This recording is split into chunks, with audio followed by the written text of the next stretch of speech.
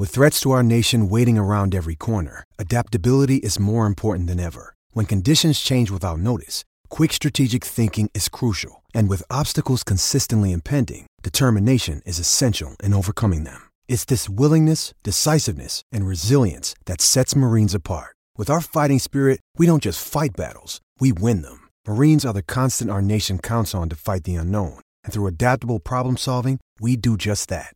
Learn more at marines.com. Another day is here, and you're ready for it. What to wear? Check. Breakfast, lunch, and dinner? Check. Planning for what's next and how to save for it? That's where Bank of America can help. For your financial to-dos, Bank of America has experts ready to help get you closer to your goals. Get started at one of our local financial centers or 24/7 in our mobile banking app. Find a location near you at bankofamerica.com/talktous. What would you like the power to do? Mobile banking requires downloading the app and is only available for select devices. Message and data rates may apply. Bank of America N.A., member FDIC. Mother's Day is around the corner. Find the perfect gift for the mom in your life with a stunning piece of jewelry from Blue Nile. From timeless pearls to dazzling gemstones, Blue Nile has something she'll adore. Need it fast? Most items can ship overnight. Plus, enjoy guaranteed free shipping and returns. Don't miss our special Mother's Day deals. Save big on the season's most beautiful trends. For a limited time, get up to 50% off by going to BlueNile.com. That's BlueNile.com. Greetings, everyone. Welcome into another edition of our Monday podcast here on Monday, December 11th. Anthony Broom here with Clayton Safey here on the Wolverine YouTube channel, or if you're watching on the site, in their podcast feeds, we're everywhere. We are omnipresent wherever you get your audio and video content. A lot to get to today. Obviously, things have been quiet with football. They had last week off and get back into the swing of things this week, but we have some transfer portal things to discuss. Always something to discuss as it pertains to the matter of Michigan basketball. We'll get into the latest with all of that here shortly. But before we do, and also at the end, as we always do, we will take your questions. So again, another week where we're not going live like we have been at 6 p.m., but mostly covering our bases there. Regardless, taking advantage of the downtime of it. But Clayton, welcome back. Good to be back. I missed the last show that we all did together, so good to be back in the saddle. And, of course, our Chris Ballas, wishing him well as well. He's been dealing with an illness. He's finally on the up and up, but good to be back, man. Yep, good to be here. Weird not to have football over the weekend. First time in a while, so that was kind of interesting, but we're just a few weeks away from New Year's Day, which will be a huge one. So I'm excited. Team's back at practice, so should be good to kind of hear about how they're preparing as they go forward with these 3 weeks. And then before you know it, we'll be out in California. Yeah, flights are booked. The plans are in motion, so excited to get out there. Haven't been to LA before, so excited for all that. Of course, the sponsor of our Monday show is our pals over at Home Field Apparel. You guys have heard us talk about them for months at this point.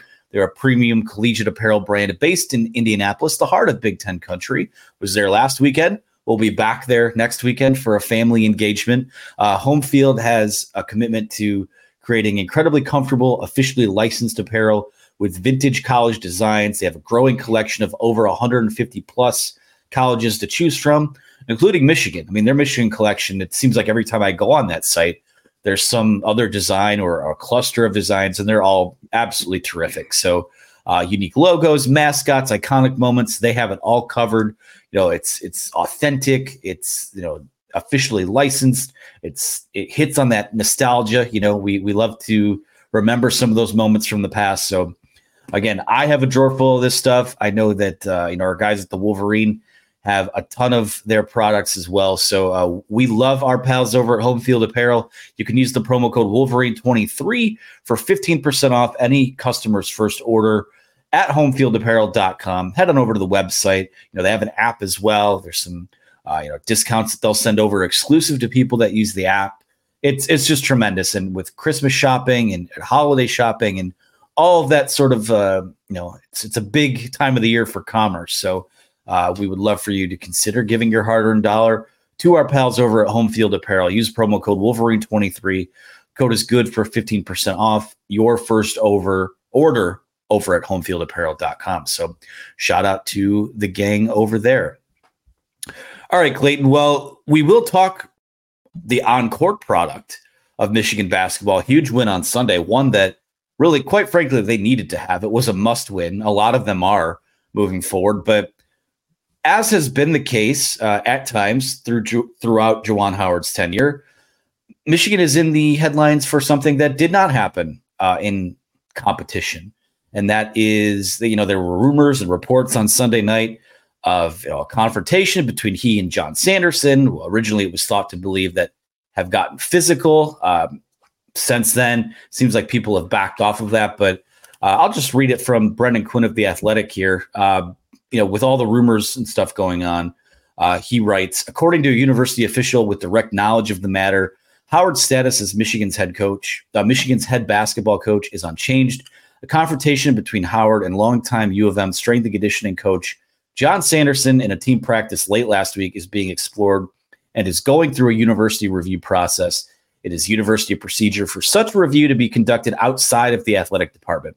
Multiple sources say claims of punches being thrown in the aforementioned altercation are inaccurate. Sanderson did not travel to Iowa with the team for Michigan's game at Iowa on Sunday. He did not return a call for comment. According to a university source, Sanderson remains part of the program. It's worth noting as well, Juwan Howard remains under a zero tolerance policy instituted by U of M after striking a Wisconsin assistant coach in February of 2022. Listen, I mean, this is, first of all, you have to be careful about what you say about it because it is something that's being investigated. But at the same time, this Juwan Howard situation has been so odd to me. You see it in the way that he's been sitting on the bench. He's back, but he's not really back. He's an assistant, but it's still his program. The vibes have kind of been weird all year, even before this. And the fact that now we are heading into, the team is 5-5. They haven't really played super consistent. I mean, they are what their record says they are. And they're already up against it in terms of NCAA tournament bubble. But this is just another chapter in the Juwan Howard saga that has been one of the weirdest that I can ever remember, something within Michigan athletics.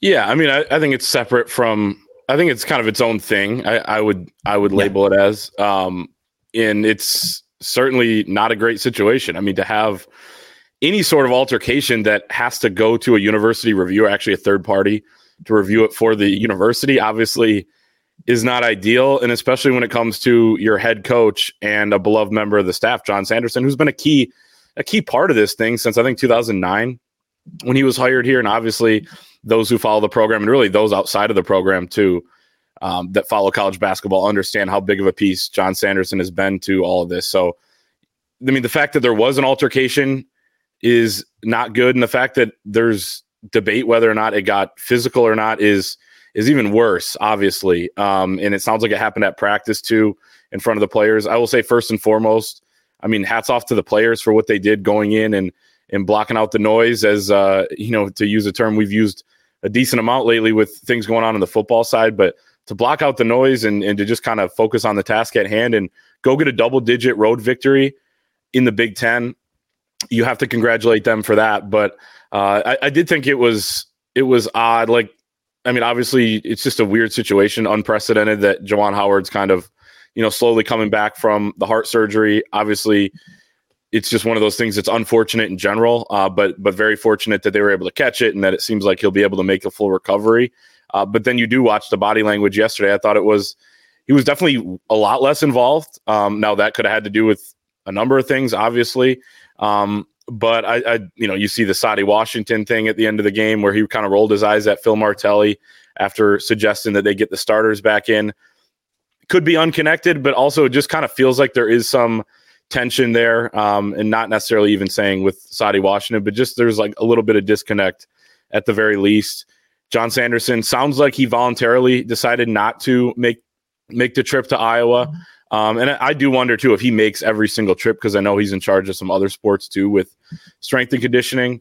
But as of now, like, I'm not willing to judge or take one side or the other or even know if there are sides. I mean, maybe things have been resolved to a certain extent. Don't know. So kind of want to see the facts play out before I make some sort of broad judgment. But really the overall judgment that I can make at this point, and I'm sure you agree with AB, and I know we've talked about this, is that it's just not great to happen. Not great to have something like this happen, at any point during a season, but especially when they were going into a big game and all the focus should have been on the floor. Yeah. And it does. It's kind of crazy that all of this sort of blew up and came to light after a win that was, I mean, we'll talk about here a little more in depth in a little bit, but it was impressive. And it was cool to see them respond that way because, again, that Indiana game was a game that they let slip away. And, they kind of, for most of the night, kind of took it to Iowa. But the fact is that, again, absent of any more information that we currently have available, again, to me, it just points to, it's another feather in the cap of some sort of drama occurring within Michigan athletics. And again, I'm not going to use this as a platform to say, oh gosh, well, clearly there's a disconnect there. This is a Ward Manuel hire. You need to fire Ward Manuel and start, that's a conversation we can get to, another day, or if there's something that kind of comes out where he should even be involved in that conversation. But, absent of more information, it's tough to, it was kind of interesting to see so many people got on social media by Jom Rothstein saying that Juwan Howard was going to step down and just be an assistant for the rest of the year. I think that lent itself to a lot of confusion. Obviously, given Juwan's past, the fact that it was even suggested out there that, well, maybe they came to blows or there were punches thrown. Like, it's not like that was a huge jump to a conclusion, given that what we've seen in the past. So it's just kind of what has been a very weird vibe with the whole. And again, first and foremost, I mean, you just want, we continue to wish Juwan well in his recovery from heart surgery. And, that's scary. I mean, if he goes in a day or two later to the doctor, who knows what his future, as a human being, let alone a basketball coach, even looks like. But it's just been a weird vibe since he kind of came back to the bench. We'd heard that he was working his way back in. It seemed like there's been some discomfort there, and just putting the tea leaves together, tension sort of boiled over last week in practice. So we'll see what comes of that. I thought it was important to address. I mean, I don't think we can make any judgments or pass any or jump to conclusions about what the future might hold. Is Juwan Howard in trouble? Is John Sanderson maybe? Is that relationship frayed? There's a lot of layers to it, but at the end of the day, as long as it's being, I would just say this: if it did become physical, I have a hard time believing that we're here today with both of those guys still employed and, given everything that we know. I mean, Juwan has the zero tolerance policy in his, I don't know if it's in his contract, but that's the understanding of it. So again, without more information, it's really tough to go on more than that. But again, it's just another exhausting, I'll hesitate to stop short of saying self-inflicted wound, but man, oh man, it's just another thing. And there have been a lot of things with Michigan basketball, and there have been a lot of things in the athletic department the last few years. And it's Michigan's back in the news again for something that doesn't pertain to the field of competition.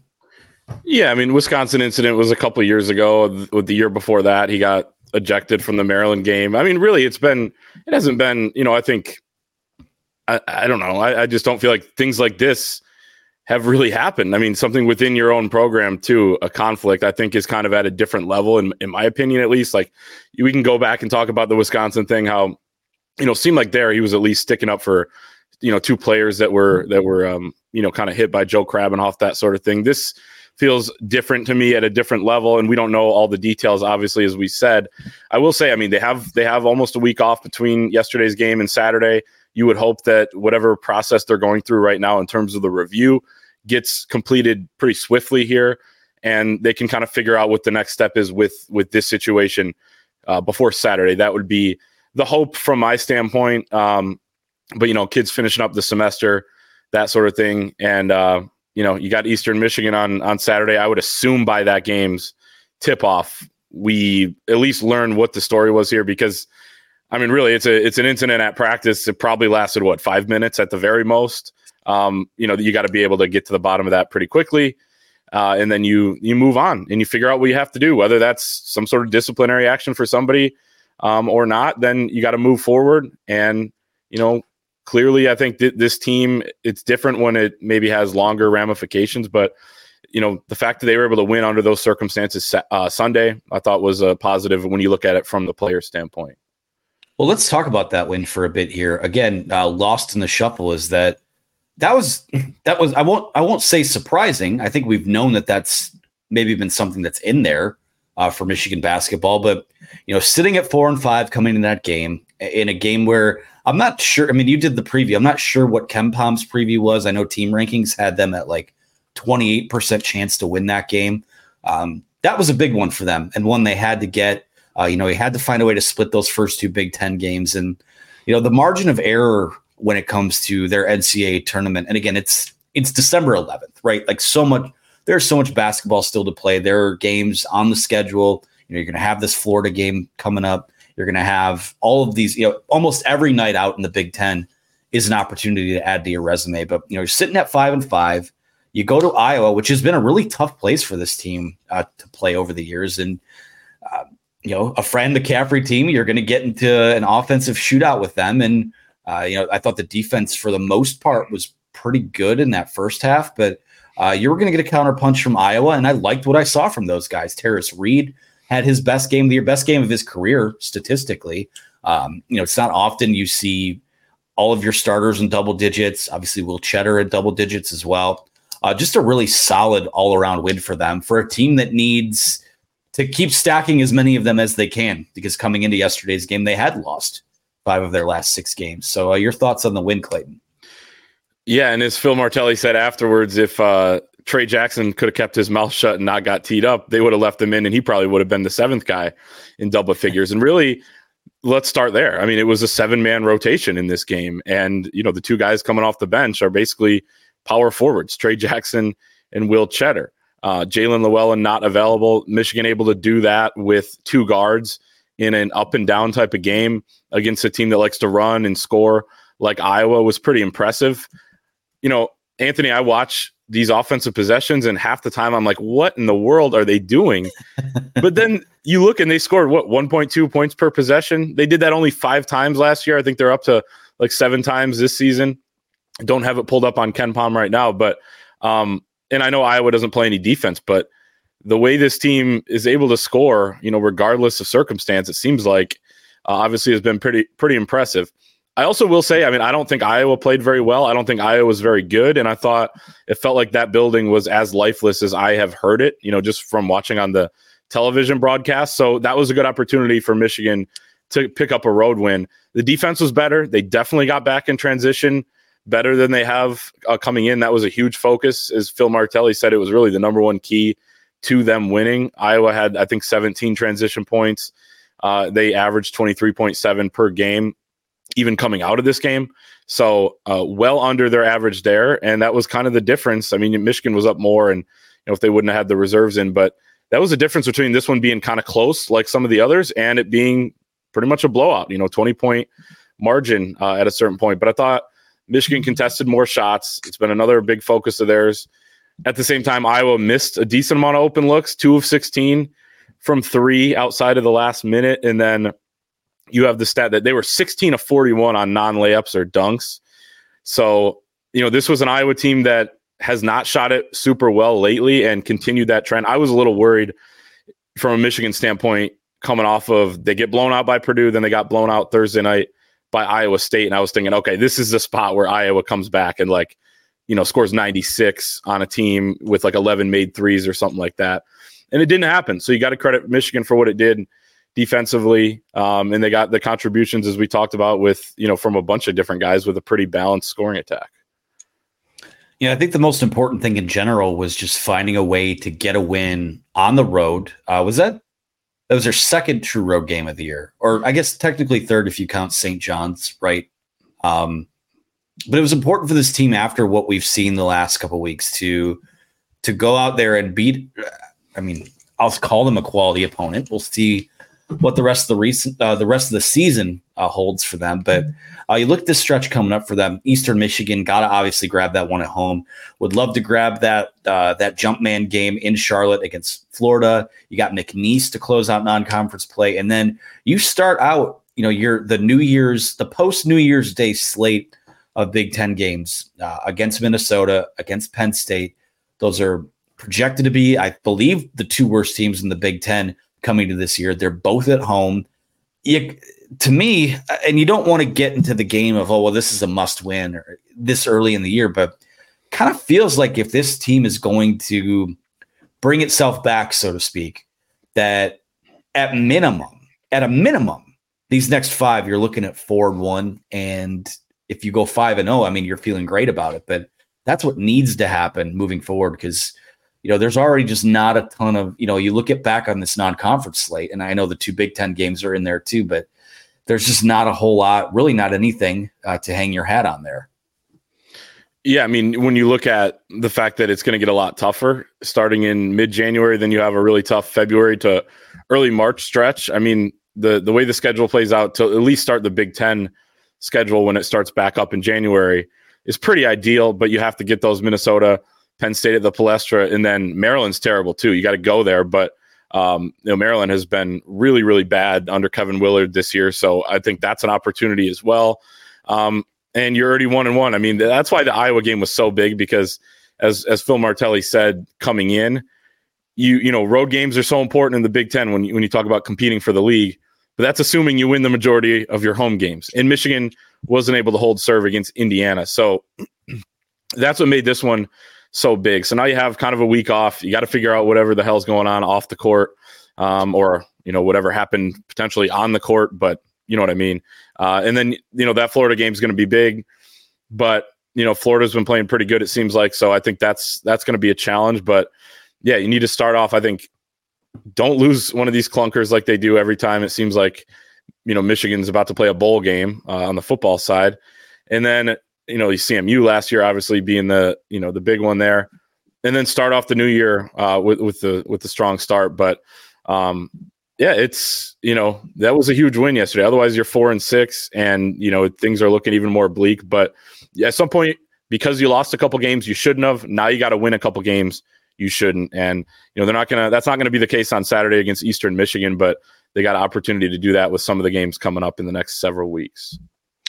I forgot the Penn State game was at the Palestra. That's my bad. That's the biggest game of the year. That's the Phil Martelli homecoming game, right? We've been waiting for him to have a game there for a long time. So we'll see what happens. Obviously, a lot of work to do here still.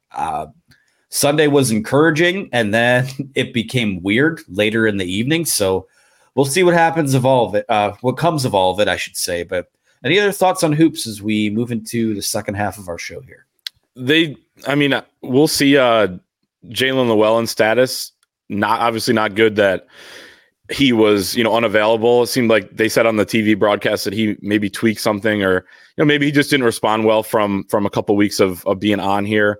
So, you hope he can get back soon, because Martelli was saying the other day, like they want to ramp up how many minutes he's playing. He was playing about, 7 or 8 in those first couple games back, but they need more guard depth. Obviously, you can't just play with Doug McDaniel, Namari Burnett, and like 5 power forwards / centers. There have been some lineups. We've all seen them.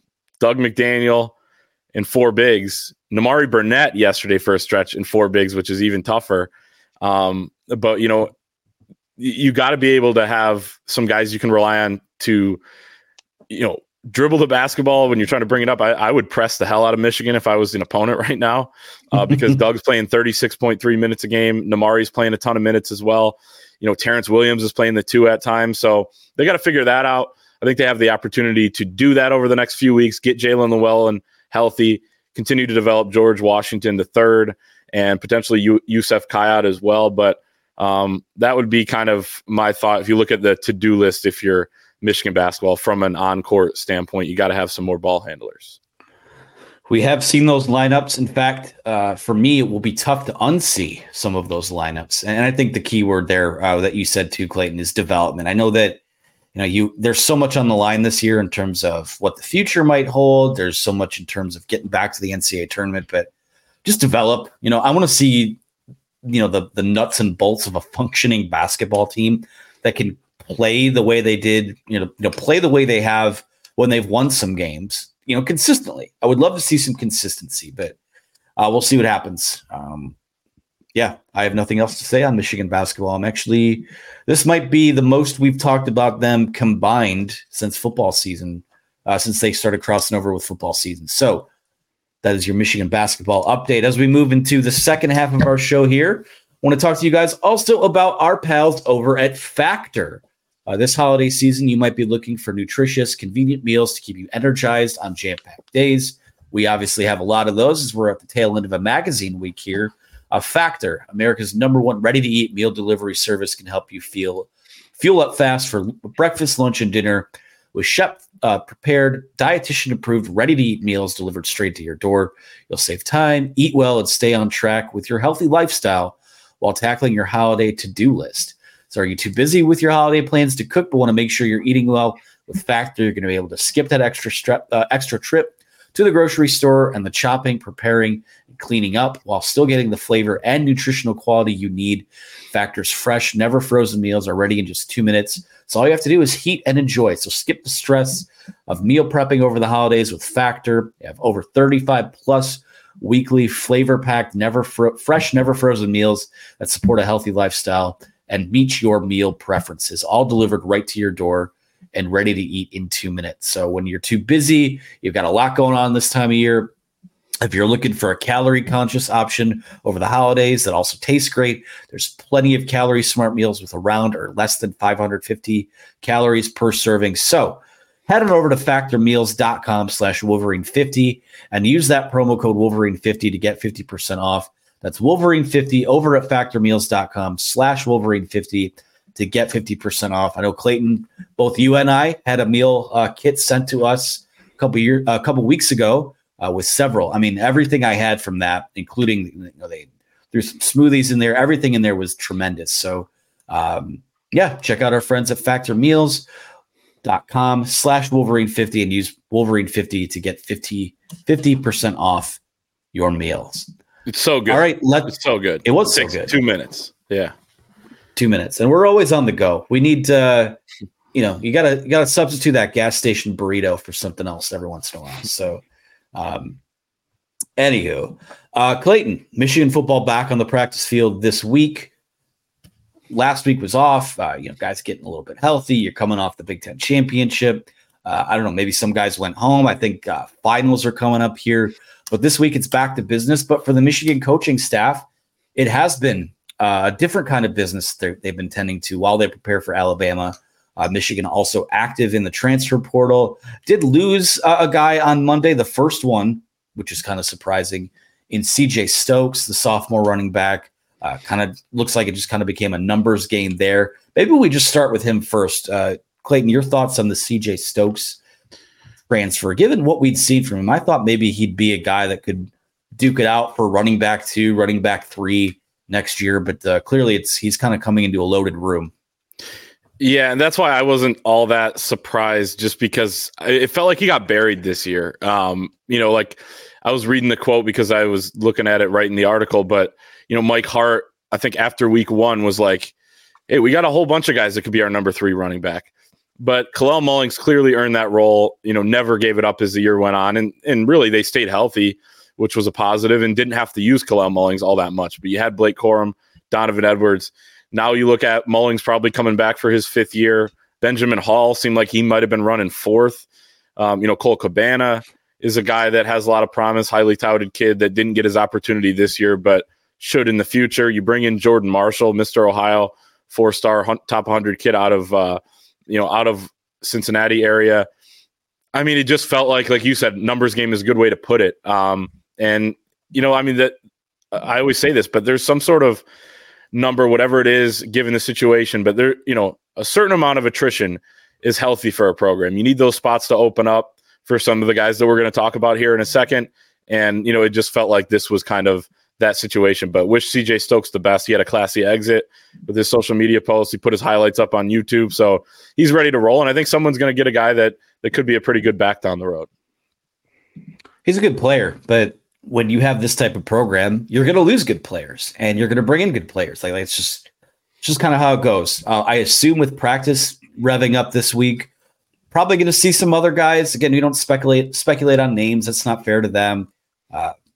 But we'll see. There are guys that, if you thought highly of before and didn't see them play a ton this year, I think, even in this era, anyone could enter the transfer portal. So we'll see about Michigan guys that potentially exit this week. I would assume that this would be the week that starts trickling out as they start to put together that travel roster for the Rose Bowl. But, you go back and you kind of, I know you guys discussed Dante Moore and some of the other portal pursuits in that show on Thursday, but right now it seems like you're not seeing a plethora of offers go out there. We know they've been in contact with Dante Moore.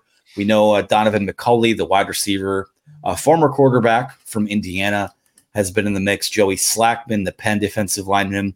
Upton Stout, I believe, is visiting here soon. Michigan had Jayshawn Barham, the linebacker from Maryland, who some people might remember that was the guy that picked off J.J. McCarthy in the end zone of that Maryland game. He was in town on Monday for a visit. So we're starting to see, at least a hot board take place. And we could go through each guy and do all that stuff, but I'm curious, Clayton, when you look at all of these guys that are on the board right now, and there will be more names that emerge too, but who's that guy that you're saying, of everyone that's out there, this, X player is the guy that would maybe have the biggest impact or the most important target as of right now? That's a good question. I mean, for me, you got to start at quarterback. But I do feel like Michigan's in kind of a weird situation with not knowing what J.J. McCarthy is going to do. And I said this on Thursday, you would not trade that situation either. I mean, the fact that you have a chance to get him back and the fact that you're in the college football playoff, meaning your season is extended and, he's going to be playing potentially a week into January is an overwhelming positive. But Dante Moore, obviously a guy that stands out that I think you would love to land. Clearly, it seems like Oregon is still in the mix there, even though they landed Dylan Gabriel from Oklahoma, which is a big land for them. But what that tells me, the fact that Dante, and he's likely to visit, sounds like Oregon this coming weekend, according to Chad Simmons of On3. I mean, that tells me that he is serious about the word we keep hearing with him, which is, he's focused on development. He went somewhere where he could play right away last year. Now he wants to, I'm sure he'd love to play, but at least get developed and understands that this is kind of a long game. And I think he understands that teams like Oregon, teams like Michigan, you can win at and be developed, turn into a pro, could be a really good situation for him. So I guess I would start with him, but I mean, there are guys out there, and Upton Stout is on campus as we speak as well. So, I mean, you have some guys visiting. A year ago at this time, they had a couple commits from transfer guys. This year feels like it's a little bit slower, but maybe that's just kind of how it's developed based on some of the needs they have. But I mean, Jayshawn Barham, it seems like every time a linebacker makes a play against Michigan, Michigan just goes and gets him in the transfer portal, like Ernest Hausman last year with his sack on JJ at the Big House last November. So I think that would be a good one. Linebacker's a position. If Junior Colson, who just won the Lott Impact Trophy, if he departs, you're gonna have a bit of a need there. But nickel, I think with Upton Stout, the Western Kentucky corner, is also something that you could. You definitely feel like you have a need there as well. They're already thin at corner, nickel as it is, so that would be a big land. And it sounds like there's quite a bit of buzz with that one too. Yeah, and I think we may even have a question about it later. But in terms of numbers, it doesn't feel like this is a year where they're going to get. Last year it wound up being 9 guys, right? I think maybe we're looking at 4 or 5. Again, it's premature for me to even speculate on that because we don't know. We don't know what needs they'll truly need to fill, depending on who comes out in the draft and things like that. But to me, I do look at Donovan McCulley as someone that interests me. I mean, he's 6'5", 200 pounds.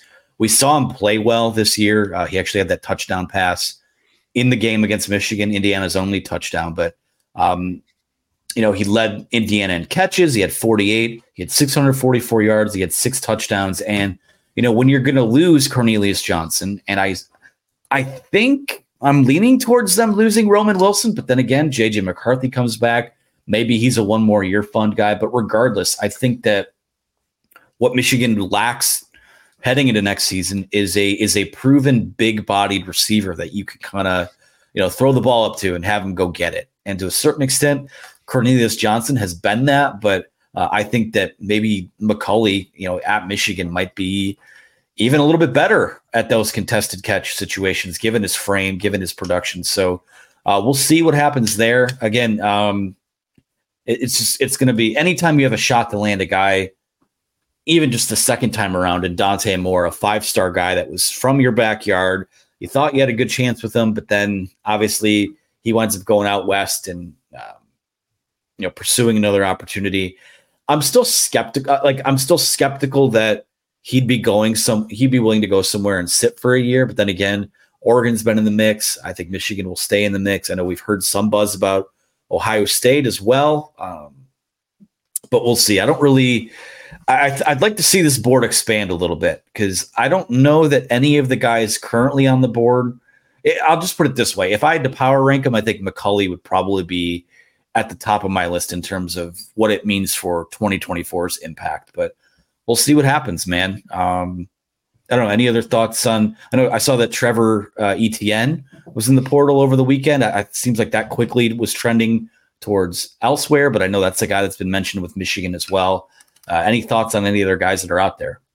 Yeah, it seemed like it was like the worst kept secret in college football that he was going in the portal. I know our Chris Ballas mentioned him a couple weeks or maybe a week or so before he entered the portal. And then as soon as he entered, I mean, there was buzz when you read, reports from Georgia sites and Alabama people are asking about him. And it seems like everyone kind of knew he was going in, which makes me feel like he was putting feelers out there to a lot of the big time programs. So it seems like Georgia has generated quite a bit of buzz there early, which is crazy. Like in the Big Ten, you wouldn't necessarily see a rival to rival transfer. I mean, rarely, and I'm sure we will see it, as we go forward here in this kind of new era of college football. But the SEC, it's just a no brainer. If you go from Florida to Georgia, you can do it and run behind that offensive line, that offense and win a bunch of games there. So yeah, feels like that might be the likely spot, but again, don't know at this point, but yeah, it'll just be interesting to see how their strategy evolves and how they kind of balance all of it now that they're, full steam ahead here as they prepare for the playoff. Yep, it is full speed ahead for Michigan in the transfer portal, and it's full speed ahead for us heading to the final segment of our show where we will take questions. Obviously, when we don't go live, we just go to the Wolverines message board, the Fort, and talk to our friends over there. So Clayton is going to open the bag of questions, and we will go from there. So what do you got, Clayton? We got one from C. Mitty, who says, which banged up players do you expect to benefit the most from the rest week?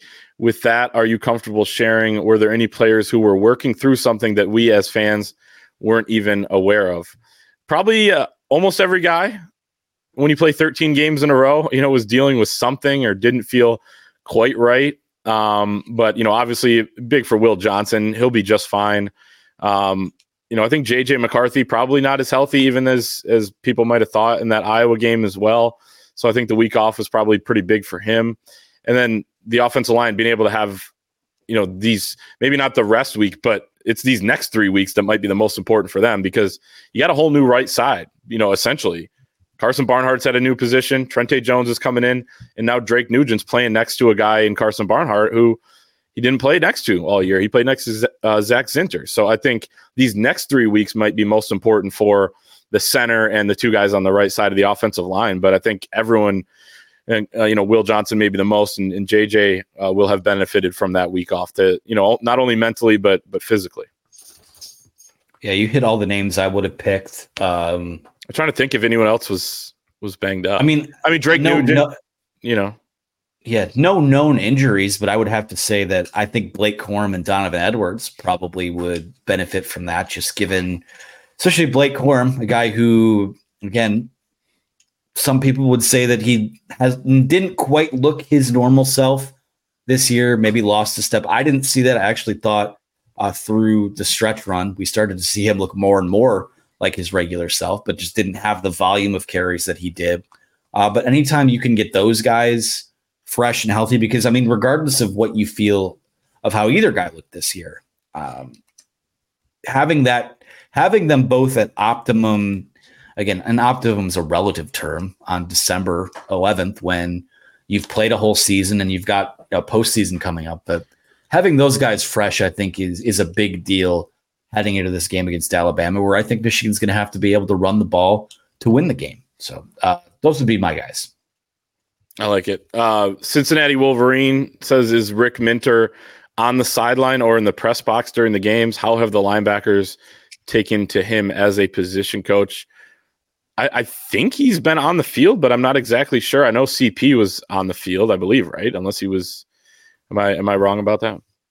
No, I think he was on the field. I'm trying to think. I saw, if you get up and go to get a drink or something in the press box at the right time just before halftime, you'll see all of those coaches sprint through the box and to get to the elevator. And I don't recall seeing Rick Minter in either of the last 3 games that he would have coached for. So I think he's on the field.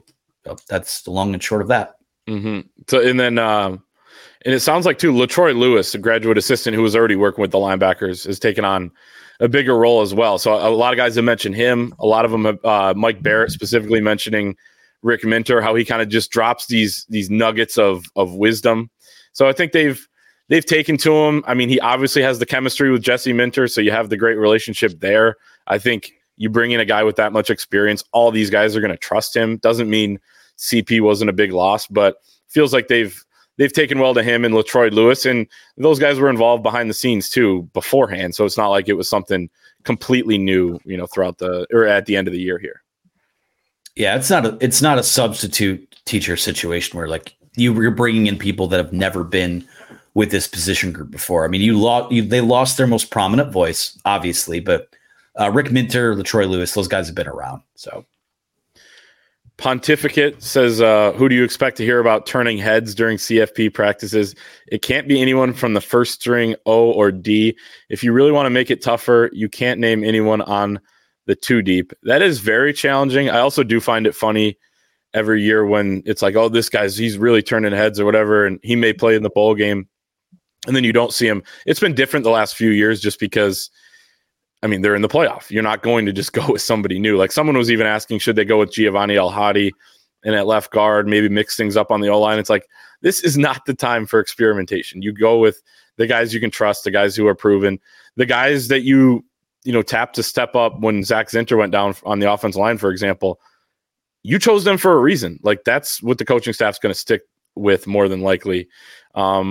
You got any names that come to mind? Guys outside of the 2 deep, that's kind of a tough one. I would say maybe some of the wideouts like a Carmelo English or Fred Moore, and you could see maybe guys on the O-line. I mean, I know Andrew Gentry's in the 2 deep, but someone like him, as people start to pay more attention to and be willing to talk about those guys that could be in bigger roles next year. I feel like a guy like Ben Hall or Cole Cabana, those seem like candidates. Fred Moore was a name that popped in my head. Zach Marshall at tight end is a Jim Harbaugh favorite, and he likes to use that term man growth. He's a younger guy, so he has another year of man growth ahead of him. Maybe he's a guy, but to go back to your original point, about the offensive line, I don't see them shuffling it, but at the same time, I think they did what they had to do at the end of the season to just figure it out, get through it the best they could, and get through the regular season undefeated, get to the Big Ten championship game, and then get these few weeks to rest. Because when you have something as disruptive as a Zach Zinter injury, in a lot of ways, you kind of hit the reset button. So if they were to say going into bowl practices that, listen, everything is up for grabs, the same it was in fall camp, the same it was throughout the year, and kind of reopen some of those competitions, like you're looking for your best 5 right now. And I think they thought they have it in the guys that we did see after the Zinter injury, start that Big Ten championship game. But, if it comes down to Giovanni El-Hadi looking better at guard than Carson Barnhart does, or so-and-so looking better at right tackle, like I still think they should be fine, striving to find their best 5 going to this Alabama game, because that front, I think, is going to give them a lot of issues, especially at both tackle spots. Counterpoint to that, though, is you got to get these guys. It is a new group. Like, you got to get them as many reps as possible. And, reopening. I mean, Gio's always. No, I don't know if he's taken a snap on the right side in his entire career, too. Yeah, you've got to strike that balance between making it clear that competition is still open while saying, listen, like, we don't have time to F around in terms of getting these guys reps and chemistry. So, but they have one of the best offensive line coaches in the country, and they have time, which I think is the biggest asset they have in their favor.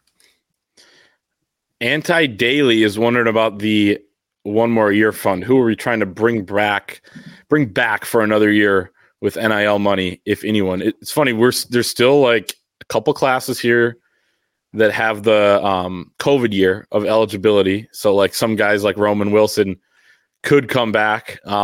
Clearly you start there.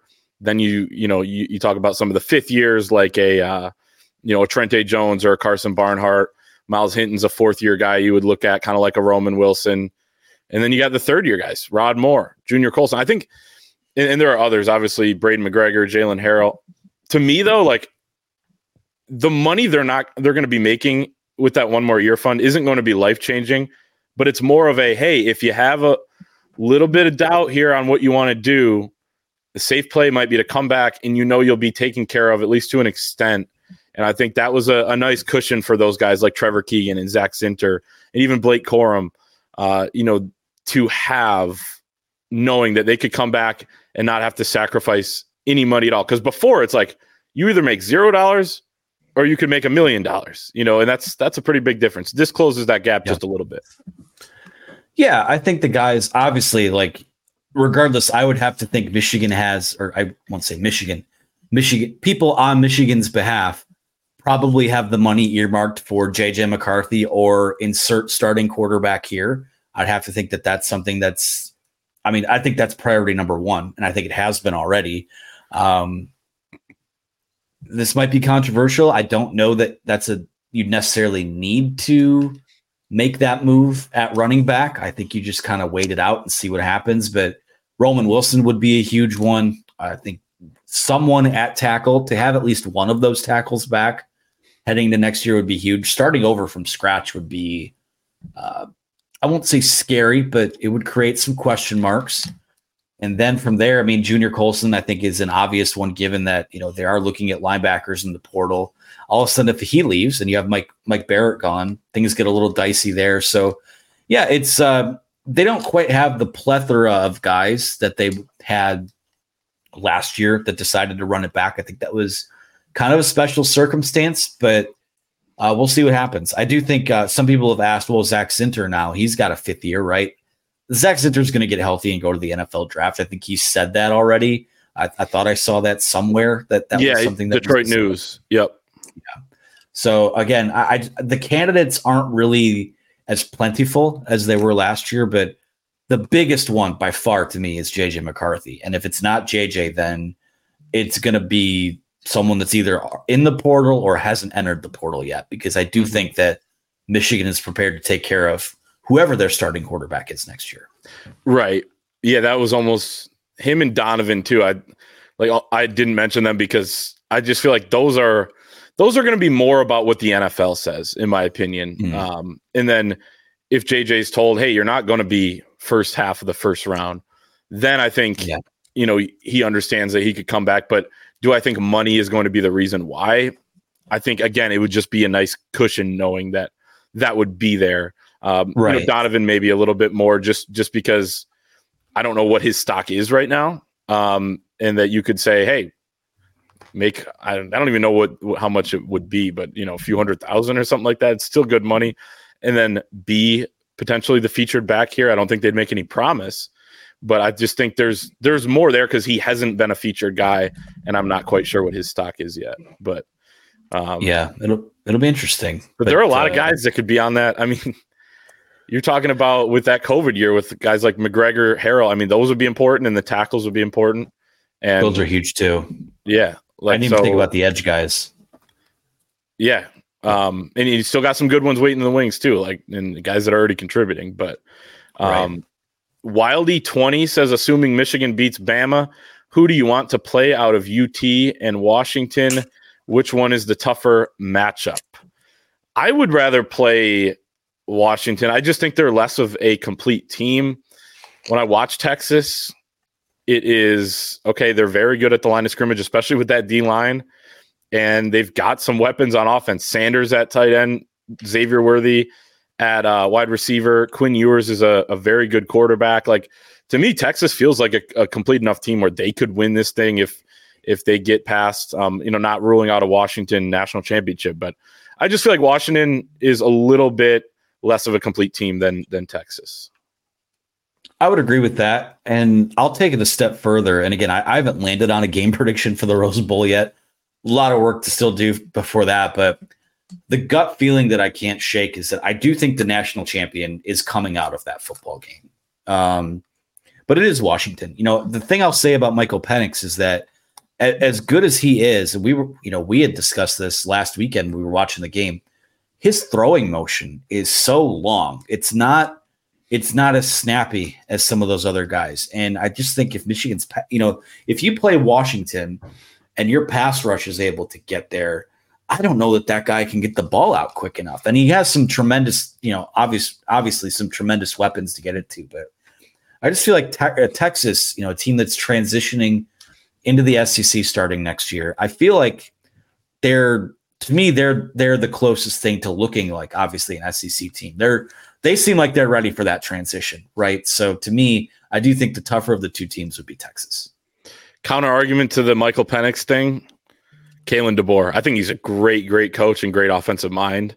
I think he's going to be able to get them to move the football, even though they're at a disadvantage in the trenches, and they will be against Texas, they will be against Michigan or Alabama.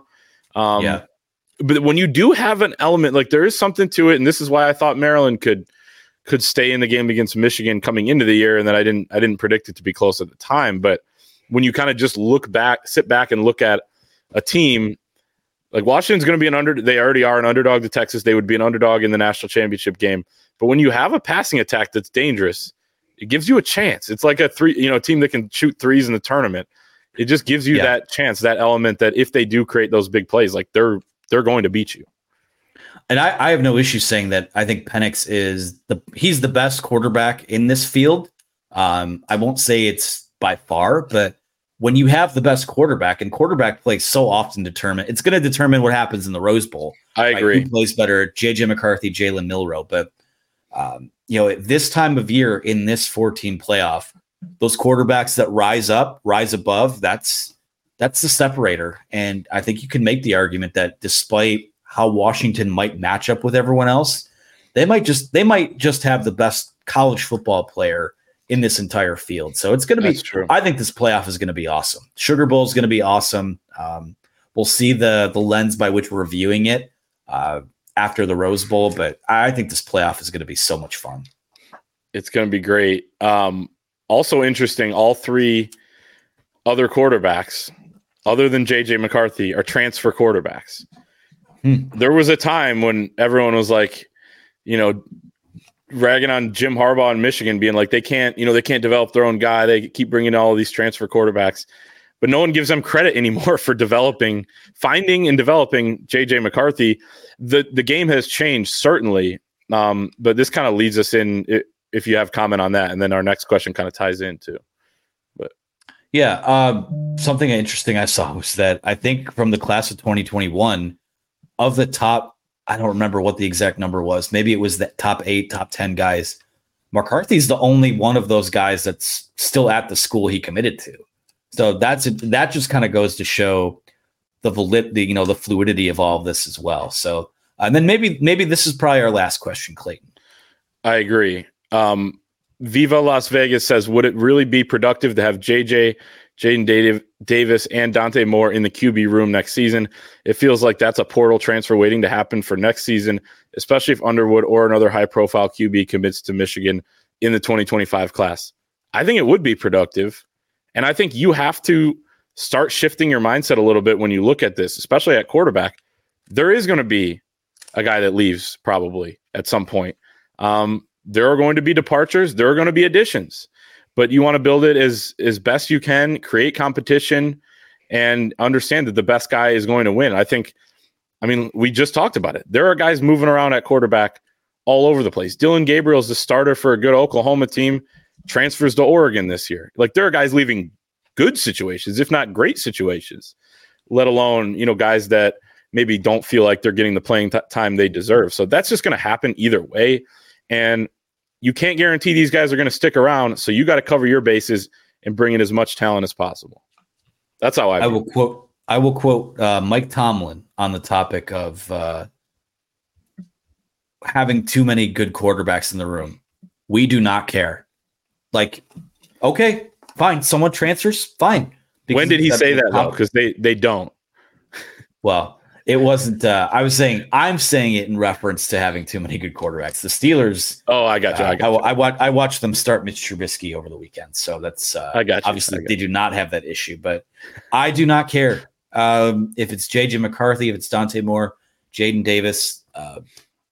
It'll all sort itself out. It's I don't think the Cade JJ thing. I think proved that there was no politics involved. This was the best player winning the job and the other guy choosing to move on. That's going to happen. And when you're a team, it goes back to bringing it for full circle with the CJ Stokes thing. When you have good players and you have good competition, some guys aren't going to play and they're going to go play somewhere else. You just have to make sure you develop the guys that do stick around. And I think that Michigan has. So that's not something I'm worried about at all. Like, you just need to have that's a very different quarterback room than having Wilton Spate with a broken back, John O'Korn, a freshman Brandon Peters. Like, that's just galaxies beyond what that was. So that you just deal with that. For sure. Can we do one more? Yeah. J.O. Blue 87 says, are pancakes considered dessert or breakfast food? This confuses me. I don't know how. I mean, maybe I was just, I don't know if it's something different part of the country or whatever, but it's breakfast food. I mean, dessert. I mean, you could eat it as dessert, and like I've had it late night sometimes, but are you kidding me? I can't even compute it being dessert. I've never craved a pancake for dessert. I've had crepes for dessert before, but pancakes. Say you like crepes. I do like crepes. I'll say it. I don't get my arm broken for saying that. So, yeah, I mean, you can certainly, I was at a hotel over the weekend where they had this goes into waffles and we're off the rails now, but the waffle bar had like crushed Oreo pieces, like chocolate sauce. And like, now once you get into that realm, you kind of start talking about dessert, but stack of pancakes. I remember when I was a kid, we had some kind of like kids meet and greet with Grant Hill. And this may have been the start of my journalism career, by the way. I raised my hand and it was a Q&A, and I raised my hand and I asked what he ate for breakfast every morning. And Grant Hill said he started every morning with a giant stack of pancakes. So wow, if Grant Hill said it, I'm sticking to it. There you go. I love it. So, well, that's a good place pancake talk is a good place to end today. Clayton, thank you for your time. Thank you to our listeners, our followers, for sticking with us throughout the hour. Thanks for the great questions. Be sure to like and subscribe. Like this video, subscribe to the channel. I saw a stat the other day that 85% of the people who watch YouTube videos don't subscribe to a channel. Don't be that guy. Don't be, you want to be part of the cool kids club, the people that do subscribe. So do that for us. You can also use that promo code UM1 to get premium access over at thewolverine.com. $1 will get you 2 months of access, and there's a lot of it behind the scenes. So be sure to do, and that gets you on the message board to ask us questions as well. So appreciate that. You can obviously get us wherever you listen to your podcast. We're here on YouTube, have the post up on the site as well with the video player. So thank you guys so much. Thank you, Clayton, for your time. Thank you, Michigan fans. And we will talk to you again next time. Okay, round two. Name something that's not boring. A laundry? Ooh, a book club.